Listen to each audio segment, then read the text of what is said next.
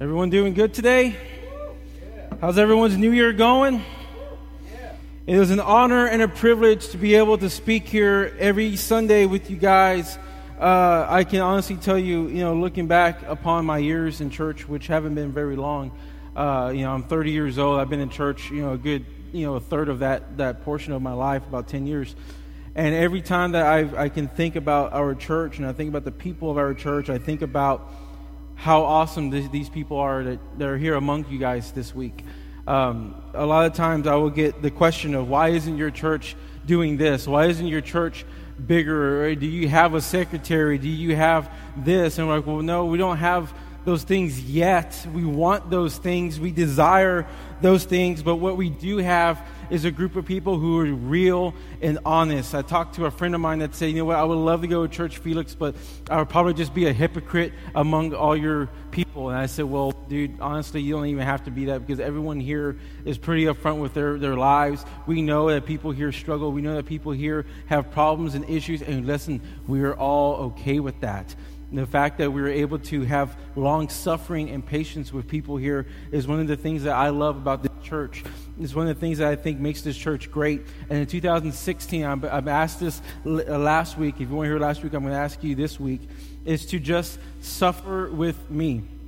Long suffer with me through this year. I would love to see everyone who is here today be here the next year, January 1st, whenever we have Sunday service next year, again, plus with your friends and your family members. So often we start off this year, and I'll stand here on January 1st, the first Sunday of January, and I'll look out into the crowd, and I will look over and see so many faces, and by the end of the year, most of those people are gone. And we talked last week about distractions and how some of those people have left because of job transfers. Some people have left because, their family moved to a different state or a different city, whatever. But majority of people will leave because they get distracted by either it's a relationship in their life, they get distracted by some type of addiction in their life, or maybe they get distracted by the enemy telling them that because they screwed up or they've messed up in some certain way, that there's this lie that the enemy tells us that they are not welcomed in a church, which is a total lie from the enemy. And so all I'm asking you guys here today, before we even get started on this message, is to simply long suffer with me. No matter what distractions come your way, know that this is a church that loves you. Know that this is a church that's going to walk beside you. Know that this is a church that no matter what happens this year, no matter what distractions, look, it might even be a bad distraction. It might be a good distraction. It might be that you get a really awesome job and you can't make Sundays and you think, man, I have to be at work every Sunday. I'm going to look bad to my boss, but you don't have the guts to say, no, I need to take some time off, whatever it is. When you put Jesus first this coming year, and may at the end of the year, may you be sitting in these chairs. And I pray to God that among you will be your friends, your family members, people who do not know Jesus, your coworkers, your people around you, your neighbors. May you be a church that spreads the gospel of Jesus Christ in 2016. Do you think we can do that in 2016? I think so. All right. Thank you. Well, if you have your Bibles, open them up to the Gospel of Mark. We'll be starting in chapter 14. Back in January 2014, think about 2 years ago, January 2014, we started a sermon series on the Gospel of Mark. And for the past 2 years, we have been going verse by verse through the Gospel of Mark. We have read chapters 1 through 13. We finished up 13 right before Christmas last year. And for 2 years straight, 1 through 13 chapters in 2 years in one sermon series, 13 chapters, verse by verse, to the Gospel of Mark. It has been an overwhelming just feeling to have when we go verse by verse. We have tackled topics and issues that normally I might have not even touched as a pastor. We have let God speak to us whenever people come into church and they hear the message and they're like, whoa, how did you know I was going through that? Did you write that for me? I'm like, no, it was just the next thing that was on the list. Like, I promise you, it was the next thing that's the next thing that we're supposed to preach on. And so we've been preaching verse by verse, and it's just kind of something we do here at Impact City. We preach expositionally through the Bible, and we do it because, one, I never want to be the pastor that allows my feelings and my flesh to get in the way of what God is doing here in this church. Like, I never want to be the pastor that says, well, I know God wants us to do this, but I really feel more comfortable doing this. Or, you know what, I know God says to look like this type of church, but I'm going to make my church look like this because this is what I want. I never want to be that. And so part of the way that I prevent myself from allowing my flesh and the things that I want lead this church, I allow God lead this church by preaching verse by verse through the Bible. It's just kind of the way we do things around here. And this next year, 2016, is no different. We're going to be starting the year off with the beginning of chapter 14 in the Gospel of Mark. And by Easter, we're actually going to finish the whole Gospel of Mark. We'll be ending chapter 16 by Easter. You're like, well, what's to come? What's after this? Like, I've been here, Pastor, the whole time I've been here, all we've ever done is preach Mark. Well, I don't know. Maybe we'll hit up Ephesians or Philippians, or maybe we'll go Old Testament, do Genesis or something. Maybe we go crazy and do Revelation. I don't know. But whatever we do next, we're going to go through another book of the Bible, and we'll see what God has in store for us there. But you don't want to miss a Sunday between now and Easter. You really don't want to miss a Sunday between now and Easter, because if you know the book of Mark, if you know the Gospel of Mark, you know that as we're getting closer, this is the last week of Jesus. This is the last week that Jesus is here on earth. And if you know anything about the Gospel of Mark, you know that the story is fixing to just get so good. Like, it's fixing to get better. This is the climax of the movie. This is the tombstone where I'm your Huckleberry. There's whatever the guys are, Doc Holliday and all those guys they're fixing to do the gunfight, and they're like right there. This is the moment in Avengers when the Avengers are squaring off against the enemy. Loki, whatever the guy's name is. This is the moment in Star Wars where I'm not going to ruin it. I saw the movie yesterday. I won't ruin it for you, but I can tell you that my emotional strings were tugged as a child growing up as a Star Wars nerd. But this is that moment in the story, the Gospel of Mark, where Jesus is fixing to hit the climax of the story. And right before that, Mark sees it fit to give us just one more gem of a story. Just one more quick little story before he gets into the actual climax of the main point of this story, which is the fact, and spoiler alert, Jesus dies, but he gets resurrected. Before we get into that, he has one more gem of a story. So if you have your Bibles, we're going to be starting in Mark chapter 14, verse 1. And we'll go ahead and look at that story today. Let me read this here. It says, "It was now 2 days before the Passover, over the feast of unleavened bread. And the chief priests and the scribes were seeking how to arrest him by stealth and kill him." I'm talking about Jesus. "And they said, 'Not during the feast, lest there be an uproar of the people.'" So the priests are already plotting the next chapter of this story of Jesus. They know that they need to kill Jesus. And they're already plotting how to do it in a stealthy, quiet way. It says here in the next verse, it says, "And while he was at Bethany in the house of Simon the leper, he was reclining at the table, and a woman with an alabaster flask of ointment and pure nard, very costly. And she came and broke the flask, and she poured it over his head. And there were some who said to themselves indignantly, 'Why was the ointment wasted like that? For this ointment could have been sold and for more than 300 denarii and given to the poor.' And they scolded her. But Jesus said, 'Leave her alone. Why do you trouble her? She has done a beautiful thing to me. For you always will have the poor with you. And whenever you want, you can do good for them. But you will not always have me. She has done what she could. She has anointed my body beforehand for burial. And truly, I say to you, wherever the gospel is proclaimed in the whole world, what she has done will be told in memory of her." What's going on here? I want us to look at a couple of questions here in the story. Because what's going on is Mary is doing something. There was a woman named Mary, and she's doing something to Jesus. Number one, there's a couple of things we're going to look at. Number one is, what did Mary do? What did she do? The second thing we're going to look at is, why did Mary do it? What did she do? Why did she do it? And the third thing, how was she able to do it? So what did she do? Why did she do it? And how was she able to accomplish what she did? And as we see these answers to these questions, you will start to see and understand that Jesus really is a guy that you can't just casually worship. As you start to look at what Mary did, you'll understand that Jesus is not a man. He's not a God that we can just casually worship on our own. But he is actually a God who is better than everything else. And because Jesus is better, with everything we have, we are required to worship him. Jesus isn't someone who requires just a little bit of your life.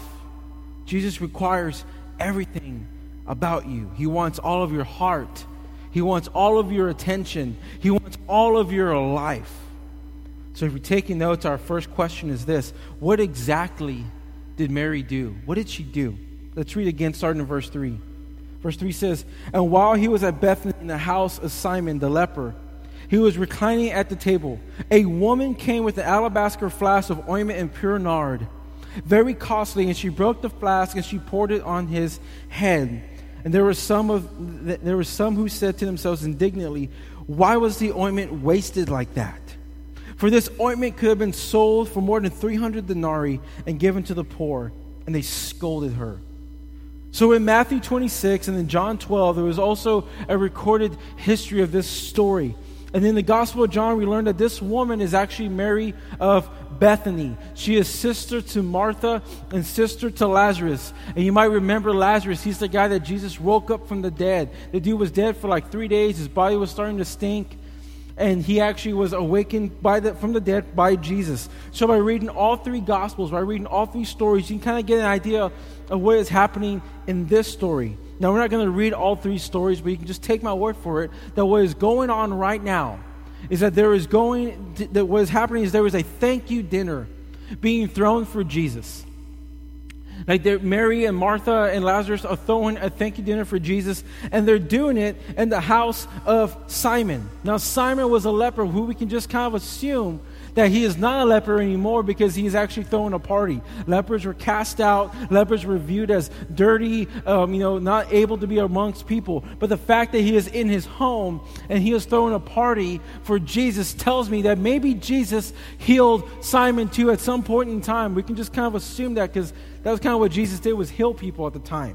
And so Simon and Mary and Martha and Lazarus are all around and throwing a party for Jesus. Let me just set the scene here. You can imagine Simon and his family are together. He's a leper. He came back from not being a leper. So all his family are like, "Oh, wow, Simon, you're not gross and nasty anymore. You want to hang out with us?" Many family members do that today. Like, "Hey, you got a job. Come hang out with us now." So he's hanging out with his family. All his family members are there. There's Mary there. Martha's there. Lazarus is there. You better believe that they're like Hispanics, and everyone gathers together. They bring their kids and their grandchildren, their cousins, their primos and prima. Everyone gathers together, and so you gotta believe that between them and Jesus and his disciples, there was probably over 40 people in this home.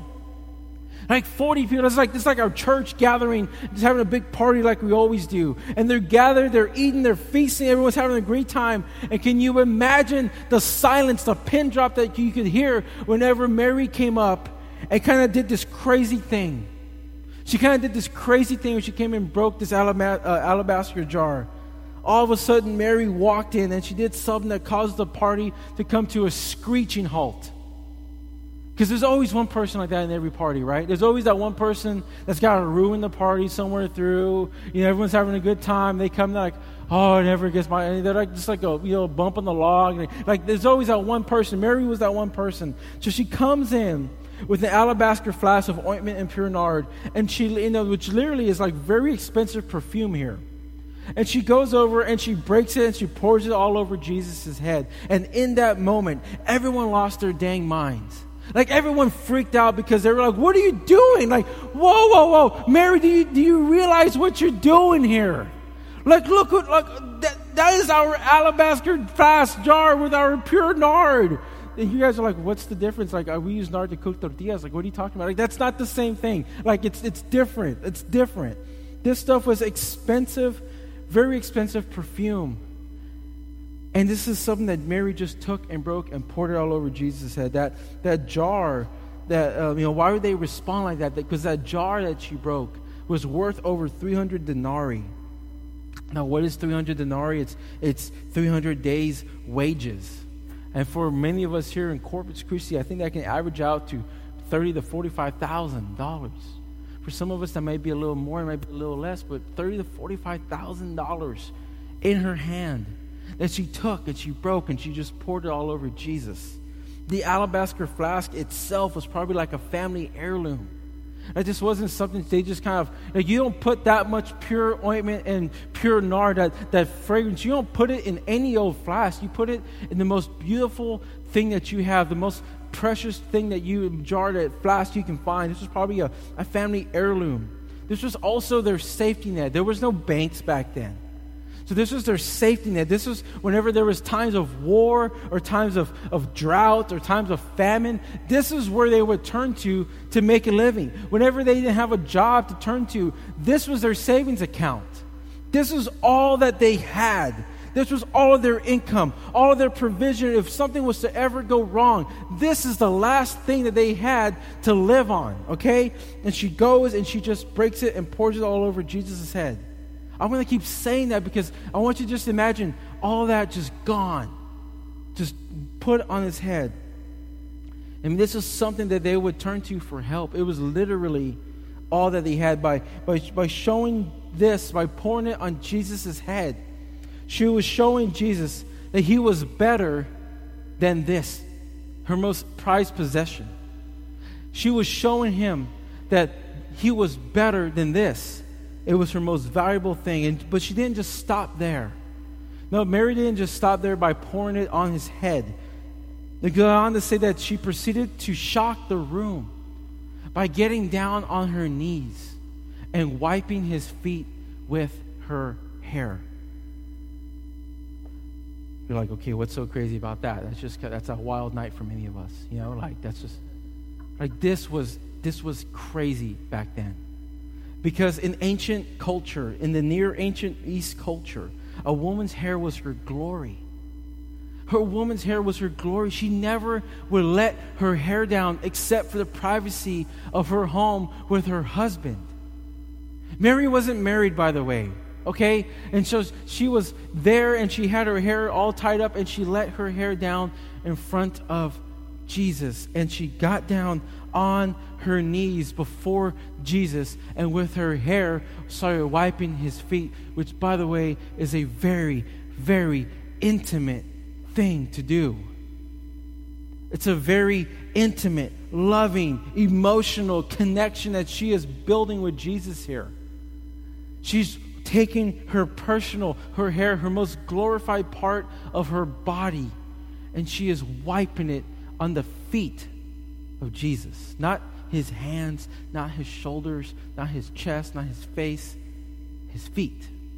From her biggest glory to the dirtiest part of Jesus, she is wiping her best, all that she had, on him. And Mary did this, and what she did was not only financially irresponsible with the alabaster jar, but it was also physically scandalous to do in front of Jesus, and it didn't matter to her. She didn't care. She was like the honey badger. She just didn't care. Some of you guys will get that later, okay? Mary didn't care what people had to say about her. She didn't care what people had to say. She knew that she was doing something totally radical, and she did not care. And just by doing that, she just wanted to worship Jesus with everything she had. By breaking the alabaster jar, she worshiped Jesus with everything she had, all of her possessions, everything in her possessions, everything she had. She worshiped Jesus with that, and then she wanted to worship not only with everything that she had, but everything that she was, by letting her hair down, all of her glory, her most personal prized thing that she had about herself. She worshiped Jesus with everything she had and everything that she was. Now it begs the question, why the heck did she do that? Because I didn't see anyone else doing that. Why did she do that? And really more so, what did Mary see that the other people in the room did not see that would have caused them to do the same thing? Because I didn't hear Peter doing it.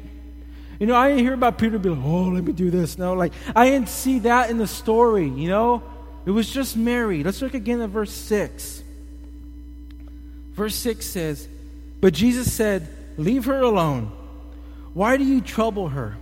She has done a beautiful thing to me. For you will always have the poor with you, and whenever you want, you can do good for them, but you will not always have me. She has done what she could. She has anointed my body beforehand for burial. See, this ointment of pure nard and this pure ointment was something used for anointing and preparing dead bodies before burial. They didn't have, they couldn't embalm people the way that they do now. There wasn't all this great, technology. So literally they would, to keep a body from imploding and getting all nasty and gross and all, Walking Dead and stuff, what they would do is they would cover the body with ointment of pure nard and stuff like this to keep the body smelling good so it can last longer, so people can view the body, so people can see the last respects. So this nard that she had was for that reason. It was a very costly thing. Again, it was very strong in scent. Remember that. This stuff that she poured over Jesus wasn't just some manteca or something that went over him. This was something that smelled very good. This was something that was very strong in its scent. It was used to cover up the stench of death, which brings me to this next point. This is why it was so valuable.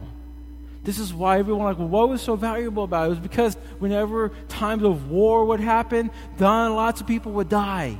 And they would need ointment to anoint these bodies. They would need ointment to cover these bodies. And so guess who had it? Mary had some of it. She could sell it for wherever she wanted because they needed to make sure these bodies were not going to stink up the tomb before they put them into rest. Imagine the amount of money Mary could have made by selling that. Over 300 denarii. $45,000, even upwards of that. But yet she decided to do something different, and she broke it over the head of Jesus and poured it over him. And she knew that he was going to die. She was anointing his body before burial because she knew that he was going to die. Jesus had said this over and over again throughout the Gospels. He was constantly telling his disciples, hey man, guess what? I'm going to die. Guess what? This is going to happen. Guess what? It's going to get bad. You know what? Everything's going good now, but as soon as this happens, people are going to turn against me. Judas, you're going to betray me. I know you are. Peter, you're going to deny me 3 times, and then I'm going to die. I'm going to be crucified. And he told this to everyone around. Everyone knew he was going to die. The chief priests knew it. They were planning to kill him. The Pharisees knew about it. Yet for some reason, when his disciples would hear it, they would always reject Jesus' teaching. They would always reject it. They couldn't possibly imagine a Messiah that wasn't going to be a military ruler, an awesome king or conqueror, but rather a Messiah that was actually going to just come and die. But Mary heard him. Mary was there and she believed him. And she used the best ointment of pure nard that she had to anoint his body before burial. You see, Mary, she knew who Jesus was. She knew he wasn't just some guy that was talking. She knew he was the Messiah because she had seen him raise her brother from the dead. She was there. They said that whenever Jesus got to the tomb of Lazarus, he was crying and weeping, and he went up to the tomb and he said that everyone, the disciples were with him and Mary and Martha were with him. He said, Lazarus, get up and walk out. And so she saw her brother who was dead, who she knew was dead, who she had anointed probably with the same nard and anointing oil, and she saw him walk out of the tomb. So when she saw Jesus do this, she knew he was real. She had listened and she had been moved by his teachings. Later on, you're going to hear that she was always at the feet of Jesus. This wasn't someone who was casually pursuing a relationship with Jesus. This was someone who was intimately pursuing a relationship with Jesus the way we ought to be intimately pursuing a relationship with Jesus. And because of her belief, because she believed Jesus so well, she made the choice to serve him. She made the choice to worship him, to love him above everything else that she had and above everything else that she was, because she knew that he was the Messiah. And that's why she did it. She gave everything she had and everything she was to Jesus because she knew and believed and trusted in Jesus as the Messiah. You see, Mary had a proper view of Jesus. Mary had a healthy and proper view of Jesus. What are you able to give Jesus to show him how much you love him? How do you view Jesus? It gets basically like this. How you are able to give, what you are able to give Jesus shows how you view Jesus. What you're able to give Jesus shows how you view Jesus. How do you view Jesus? Do you view him as just a friend? Someone who's just an acquaintance? Do you view him as someone who's always there for you? Someone that you can call upon in trouble or in need? And listen, if you view him like this, to be all of those things, a friend, someone you can go to in need, your easy button, whatever it is, if you're able to view him like that, you're going to offer him a lot of things, including, a year's worth of income. You're going to do that because that's what you feel like. These are the people in church that always come to church, always do the legalistic things. They always tithe. They always make sure that they give, they serve. This is because you view Jesus as a great person who is a great person to worship in that way. And you give him all that you have. But that is good and all, but that is not all that Jesus requires from us. That is not all that Jesus requires from us. Because if you believe that Jesus is God, if you believe that he is the resurrection and the life, and it is by that belief in him like that, then you will be able to give him not just everything that you have, but everything that you are. You will be able to surrender your life to Jesus for whatever amount that costs, even to the point of death. See, Mary had that proper view. She gave him everything she had. She was humiliated in front of everyone in that house so she can worship Jesus with her hair. She gave him everything. For Jesus, nothing less than worship will do. Nothing less than pure worship will do. Mary's response and affections were so proper, so matched and worthy of him that Jesus said this about her. Jesus said, "And truly I say to you, wherever the gospel is proclaimed in the whole world, what she has done will be told in memory of her." And it's true because we're talking about it today. Jesus said that what she did here, this story is going to transcend generations. The way she worshiped me is going to transcend generations. Let me ask you this. The way you worship Jesus, will your great-grandchildren look at you and say, the way my great-grandparents worship Jesus, I want to worship Jesus like that? Let me ask you this. The way that you worship Jesus, will your kids say, I want to worship Jesus like that? Or will they look at it as just something they did on Sundays every once in a while? Maybe once a month, twice a month. Maybe every once in a while at home. Special events, a prayer here and there. Never go into the Bible for advice. Maybe whenever you had a family argument, you didn't end it with, conviction and just on your knees in prayer and asking God to forgive you for what you did to your wife or what she did to you. The way you worship Jesus, will that be talked about for generations? Jesus said that the way Mary worshiped him that day will be, and we are. We're doing it today. Let me ask you this. Are you living a life like her? Are you living a life that worships and loves Jesus with everything that you have? Not only that, with everything that you are. Are you worshiping Jesus with all that you have, all of your heart, all of your soul, all of your time, all of your resources, all of your heart, everything, your emotions, everything that you do? Is Jesus on the tongue, at the tip of your tongue every time you wake up in the morning? Is Jesus at the forefront of your mind whenever you go through your day? When you get frustrated and upset with something, do you think about Jesus? When you get worried about life, do you think about Jesus? When you rejoice, do you praise Jesus from that? Do you worship him with everything that you have? Then you may be wondering, how do I live like that? Like that's cool, Felix. You say all these things and you yell a little bit and you make it sound awesome and you're like, okay, he's raising his voice, so that means I gotta listen to him a little bit harder now. Okay, I'm gonna write that down because he brought it at a different volume. But listen, how do we do that? Like, how do we really do that? How do we worship Jesus like that? Here's the practical way. I'm glad you asked that because I'm going to tell you anyway. How was Mary able to do this? If we keep looking at your Bible, if you look at the book of Luke, you'll find the answer. Turn with me to Luke chapter 10. Luke chapter 10.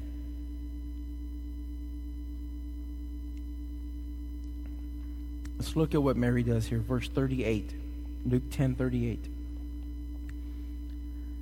says, now as they went on their way, Jesus entered a village, and a woman named Martha welcomed him into her house. And she had a sister called Mary who had sat at the Lord's feet and listened to his teachings. But Martha was distracted with so much serving. She was distracted by all the things she was trying to do in the house. And she went up to him and said, Lord, do you not care that my sister has left me to serve alone? Tell her to help me, Lord. But the Lord answered, Jesus answered her, Martha, Martha. Oh, Martha, Martha, Martha, Martha. Are you anxious or troubled about, you're anxious and troubled about many things. But one thing is necessary. Look here.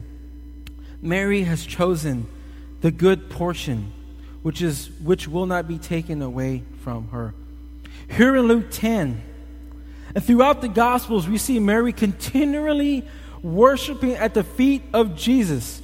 She was fixated on Jesus, so much so that her sister Martha's like, hello, Jesus is here. The house has to be perfect. Everything has to be good. The dishes have to be washed. The meal has to be served right. Everything has to be perfect. It's Jesus. And Mary's over there like, oh my God, Lord. And she's on her knees, like just worshiping him, right? She's fixated on him. And not only in Luke 10, but in John 10, when Lazarus was raised from the dead, Mary was throwing herself at the feet of Jesus weeping. So Lazarus is raised from the dead. Mary goes up and she's like, oh my Lord, Lazarus is dead. Forget hugging Lazarus. Jesus, you rose him from the dead. And she's at his feet worshiping him again. Mark 14, again, we see Mary at the feet of Jesus, anointing him with her hair and with the pure ointment and the pure nard. Mary was always in front of Jesus at his feet. And Jesus said that is a position that is right. That is the position that is good. Whether it is learning, weeping, or serving in worship, this was the constant position that Mary had, was at the feet of Jesus. And all the while she was being transformed by Jesus in that time. She was humiliating herself in front of everyone, washing the feet of Jesus with her hair. So she was living in humility, bowing down to Jesus in that way.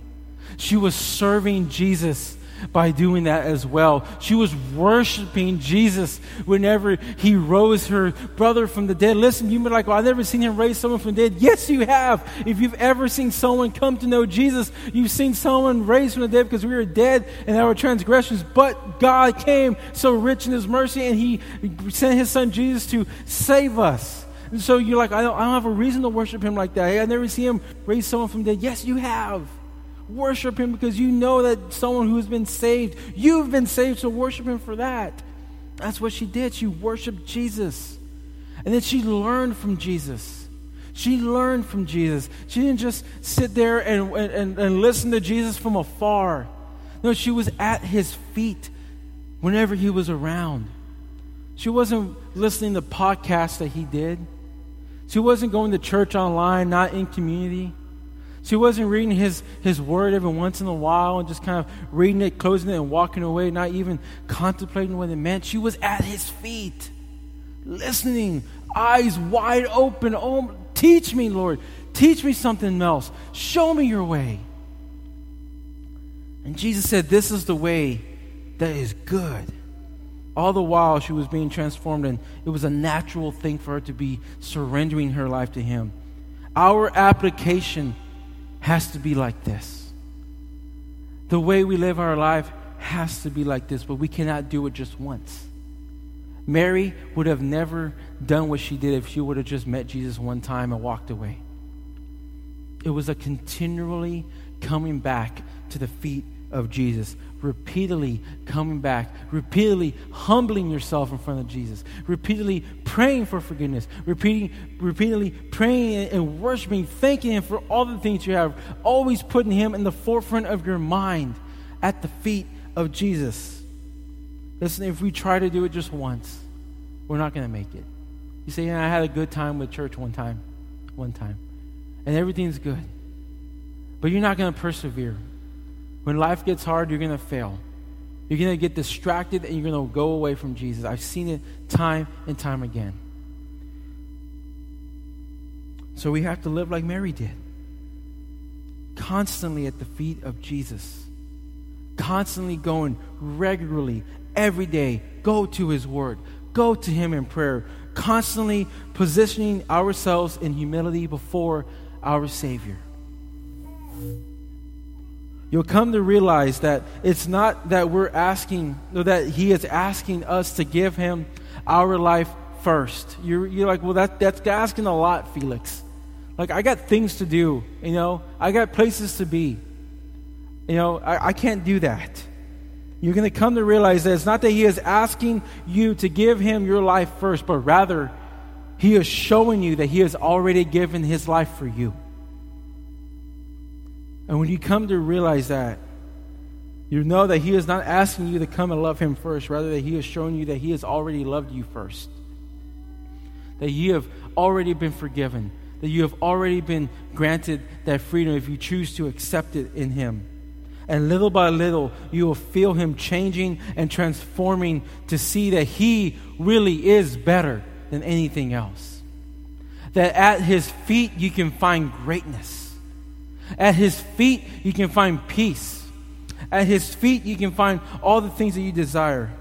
And then when we constantly live our lives like that, we can see that we can worship Him naturally as everything.